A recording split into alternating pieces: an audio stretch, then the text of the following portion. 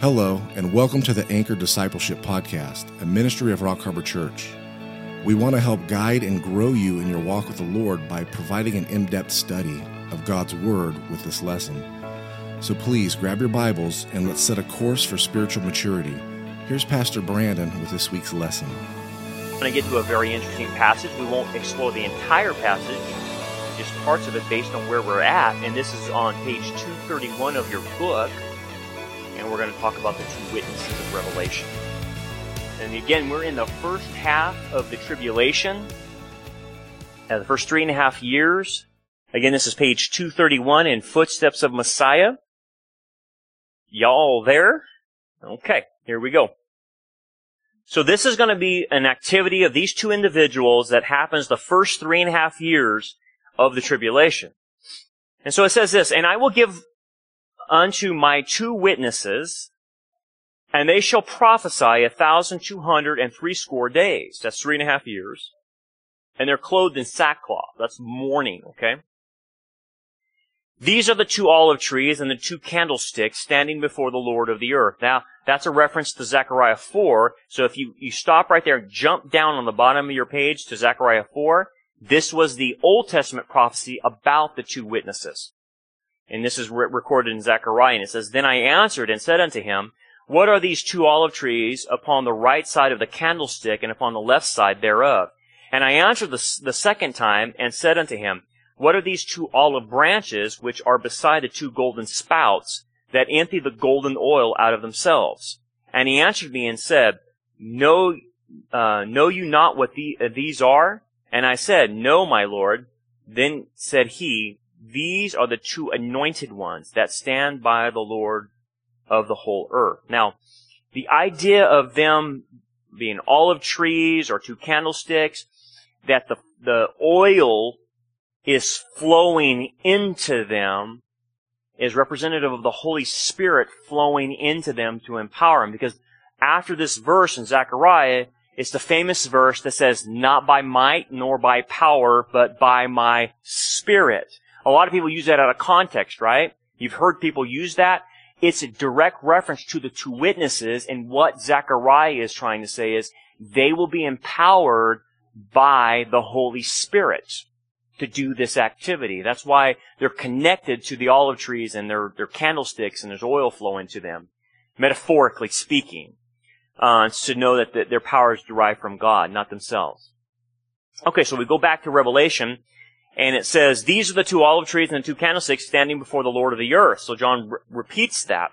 "And if any man desires to hurt them," so they're going to have a protection, "fire proceeds out of their mouth and devours their enemy." So they have the ability to real fire to come out of their mouths. This is not a metaphor. This is real things.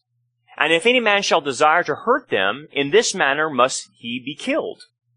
So anyone that tries to attack them, an army, whatever, they're able to have fire come out of their mouth and destroy them.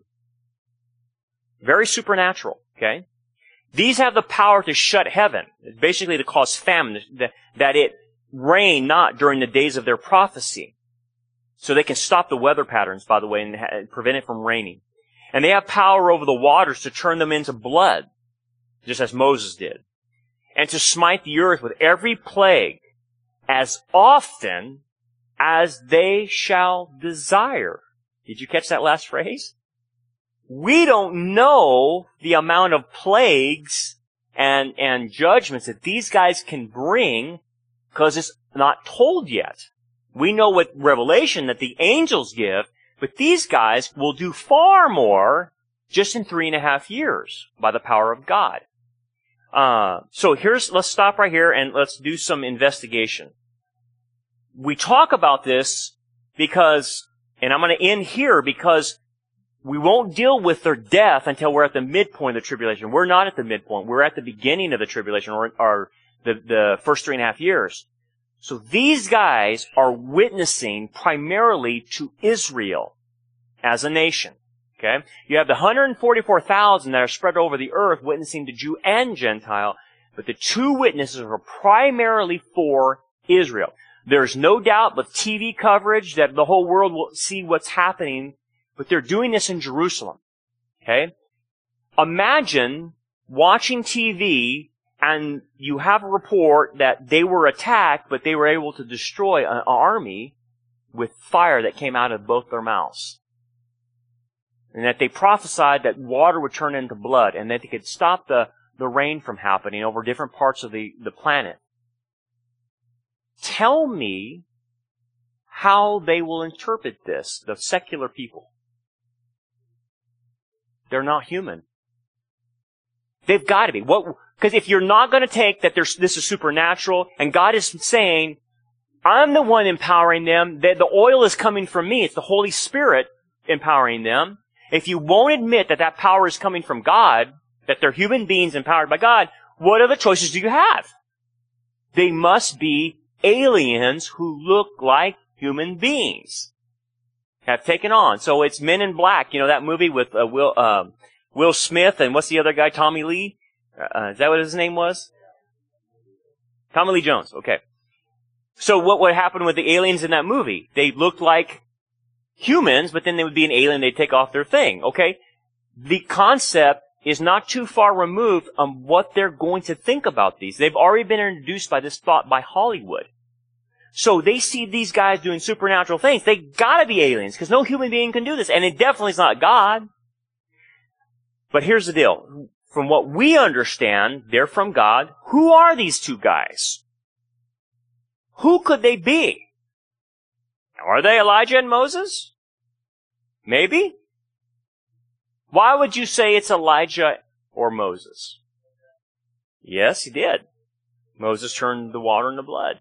So they're doing similar miracles, or similar, things that that prophet and Moses did, right?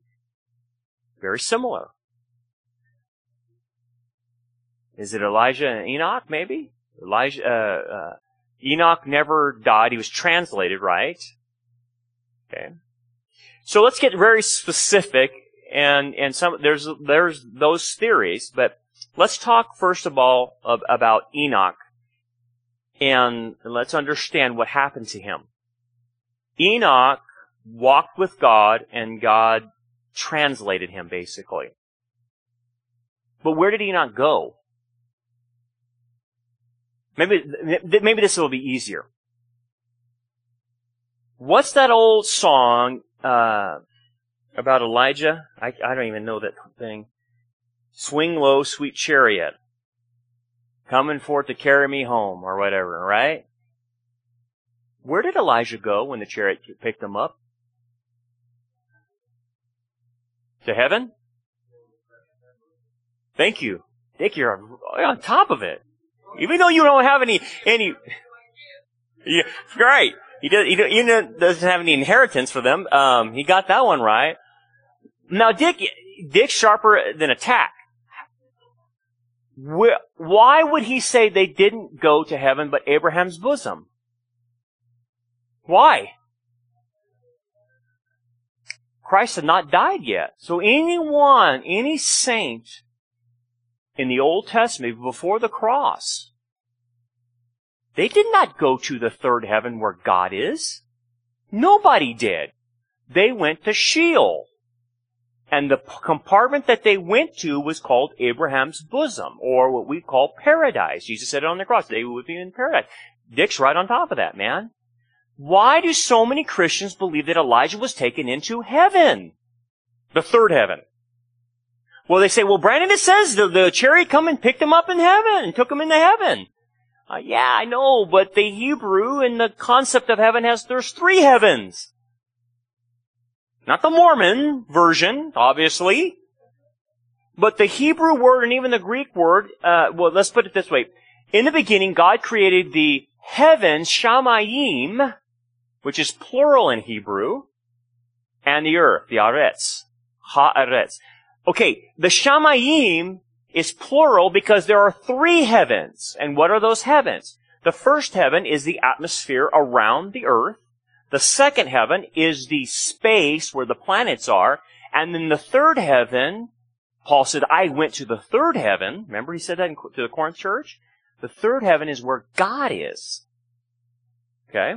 So that's the biblical idea of heaven. It's not the Mormon version, this is the biblical one. Okay, so when the scripture says that Elijah was taken up in a whirlwind, in a chariot of fire, to the Shammah, what heaven did he go to? Because it couldn't be in the third heaven. Did he go to a planet? No, I don't know of any stopover on Mars or anything like that. What heaven was it referring to? The atmosphere. Well, did Elijah die? Because the common understanding is that Elijah was translated like Enoch. Okay. But there's a verse that really perplexes me, and you can write this to the side. After Elijah basically was taken up, Elisha puts out a search party in 2 Kings 2:17. They send out 50 guys looking for the guy. Why would they put out a search party if they thought he went into the third heaven? Or they thought he was translated into Sheol? They actually put out a search party. Couldn't find him. And they didn't find him. But then, I'll make another reference, 2 Chronicles 21, 12 through 13. 2 Chronicles 21, 12 through 13 mentions the king of Judah, Jehoram, receiving a letter many, many, many years after Elijah's chariot that picked him up. And guess who the letter was from? Elijah. He's still alive. The chariot simply transported him to another place in Israel that no one knew. That's all it did. Because years later, he writes a prophecy to that king and warns him. But that's during the ministry of Elisha's ministry. So why did God do this? Because Elisha was ready to take the mountain. When a new king came, this is the way the pattern goes in Scripture. When a new king came, God assigned a new prophet to a new king. And so Elijah's time was over, and we needed to replace him with a new prophet. So they loved Elijah. Elisha didn't want him to go, so what has God got to do? I got to take him out of here. Elijah, you're coming with me. I'm going to hide you for a little bit, because if not, they will not follow Elisha, which is going to have a double anointing and do more miracles than you.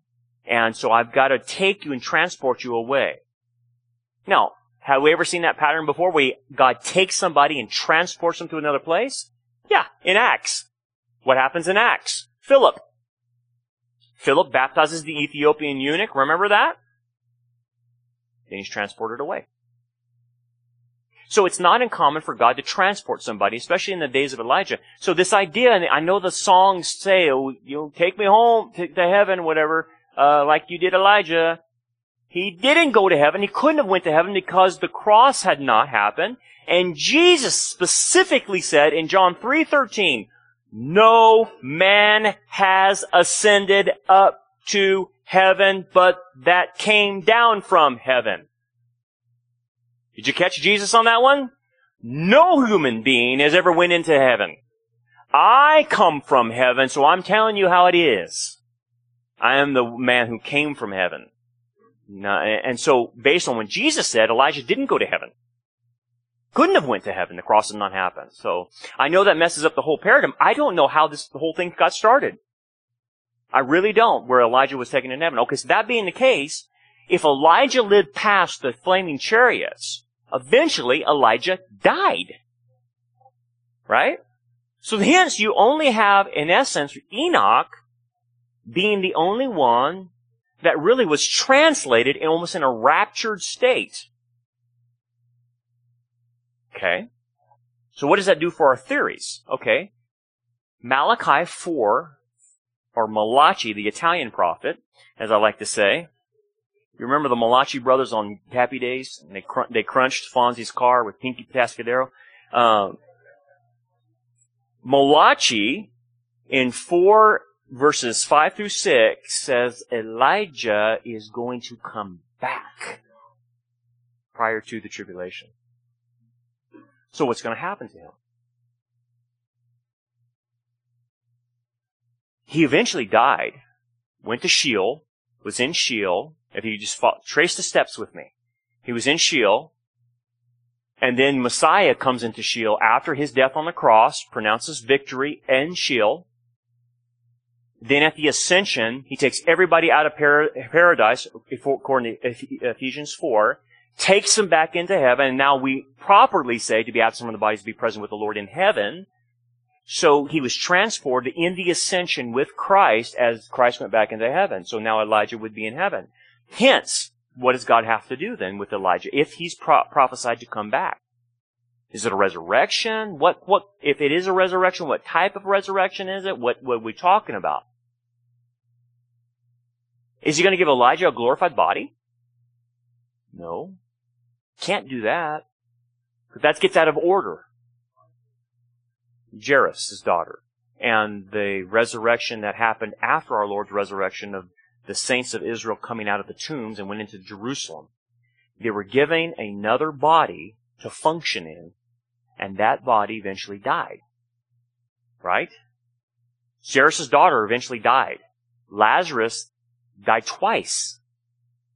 Now, I know people will use the passage, well, it's appointed unto man once to die, and after this the judgment. That's a generality, because here's the deal. That doesn't work on Jairus' daughter, it doesn't work on Lazarus, it doesn't work on the saints that came into Israel after the resurrection, and it doesn't work for the church that gets raptured. If we are part of the rapture, we are not appointed to death, right? We will be translated.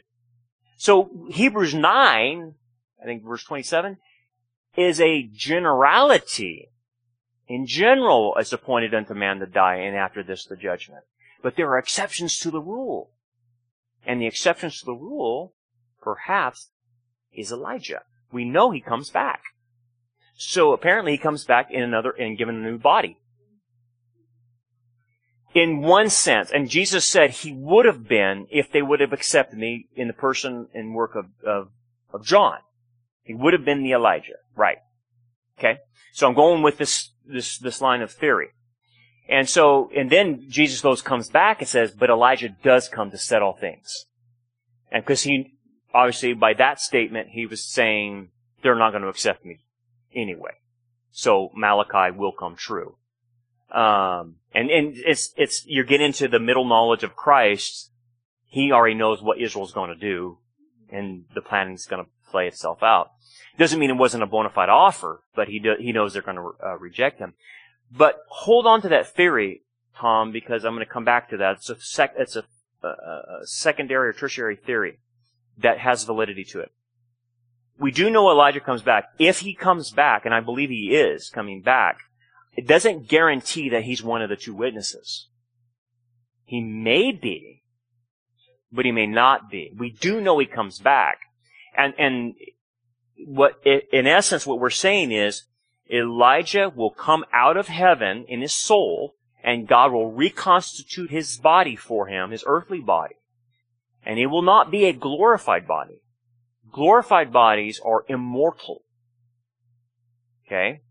And immortality belongs to those who have been glorified. Well, if you follow the Apostle Paul, according to 1 Corinthians 15, he lays out very clearly there is an order to the resurrection, and the next order after Christ's glorified body is the church being glorified. So you can't have an Old Testament saint being glorified prior to a church saint. So the order follows this. Christ is resurrected and glorified. The church in the rapture is resurrected and glorified. The dead in Christ will rise first. 1 Thessalonians 4 and 1 Corinthians 15. The second phase is tribulation saints and Old Testament saints after the second coming are resurrected and glorified. So guess where Elijah would be in the glorification of himself? With the Old Testament saints.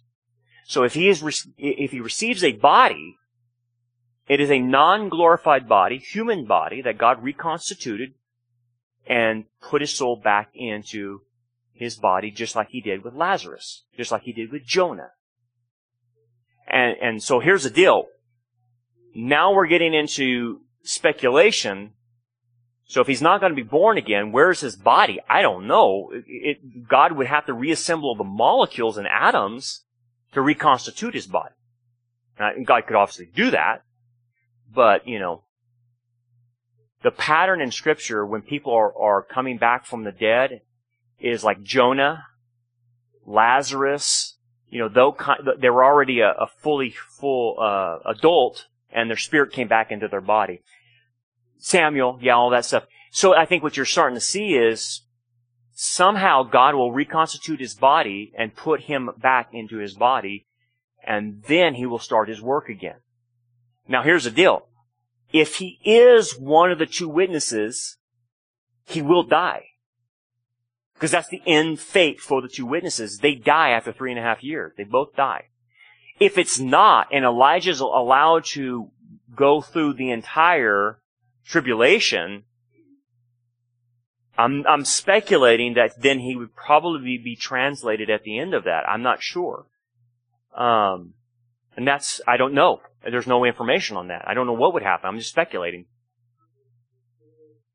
So, and Larry's making a good point. The rapture doesn't initiate the tribulation. It's the peace covenant between Antichrist and Israel that initiates it.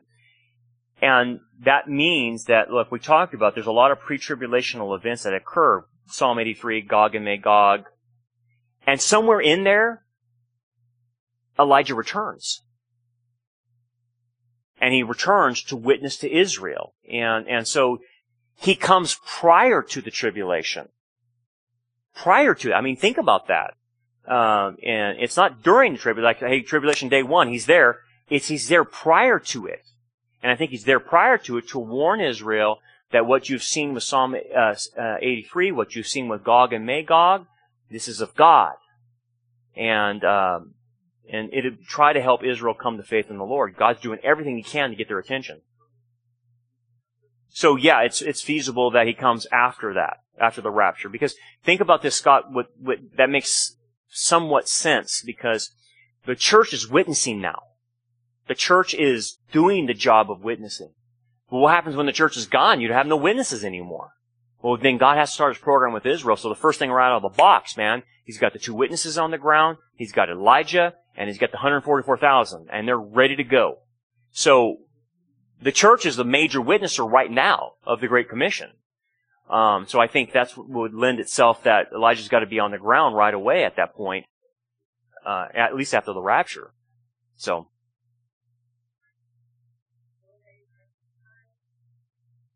Well, the remnant will. When I say the remnant, those who want to believe, I'm not saying it's a forced thing, but the remnant constitutes those who willingly believe in Messiah.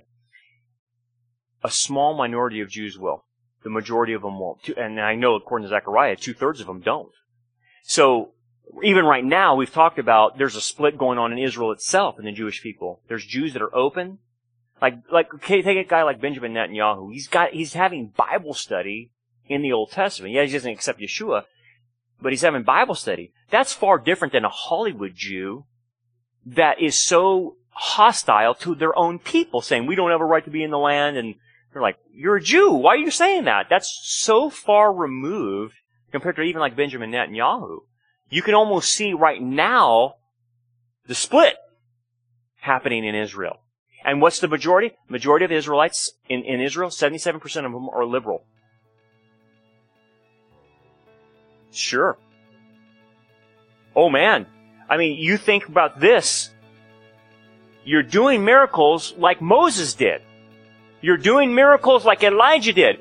Those are the 2 big guys. Those are the heavy hitters. That's the Babe Ruth of Israel. Let me prance in front of you Babe Ruth if you're a baseball fan. Oh, that's Babe Ruth! For them, it's Moses. It's Elijah. They're back. What are they saying? Receive Yeshua.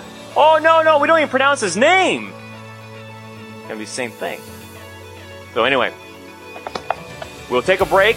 We'll continue this next week about the 2 witnesses, and we'll do some more theories. I want to hold on to Tom's theories, okay? Thanks for joining us for another episode of The Anchor Discipleship. We hope that this message is a blessing to you and helps you grow towards a more mature understanding of God's Word.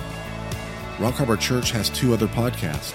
The first is called The Anchor Sunday Sermons and is filled with pastors' Sunday messages. And the second is The Anchor Bible Study. It's filled with past and continuing Bible studies preached during our Wednesday evening services. If you enjoyed this message and would like to hear them, please check the description of this episode or search your favorite podcast streaming services. Rock Harbor Church also has a print-to-order merchandise store. You can shop for Rock Harbor merch at rockharborchurch.store. Support for all 3 of our podcasts comes from your generous gifts and donations.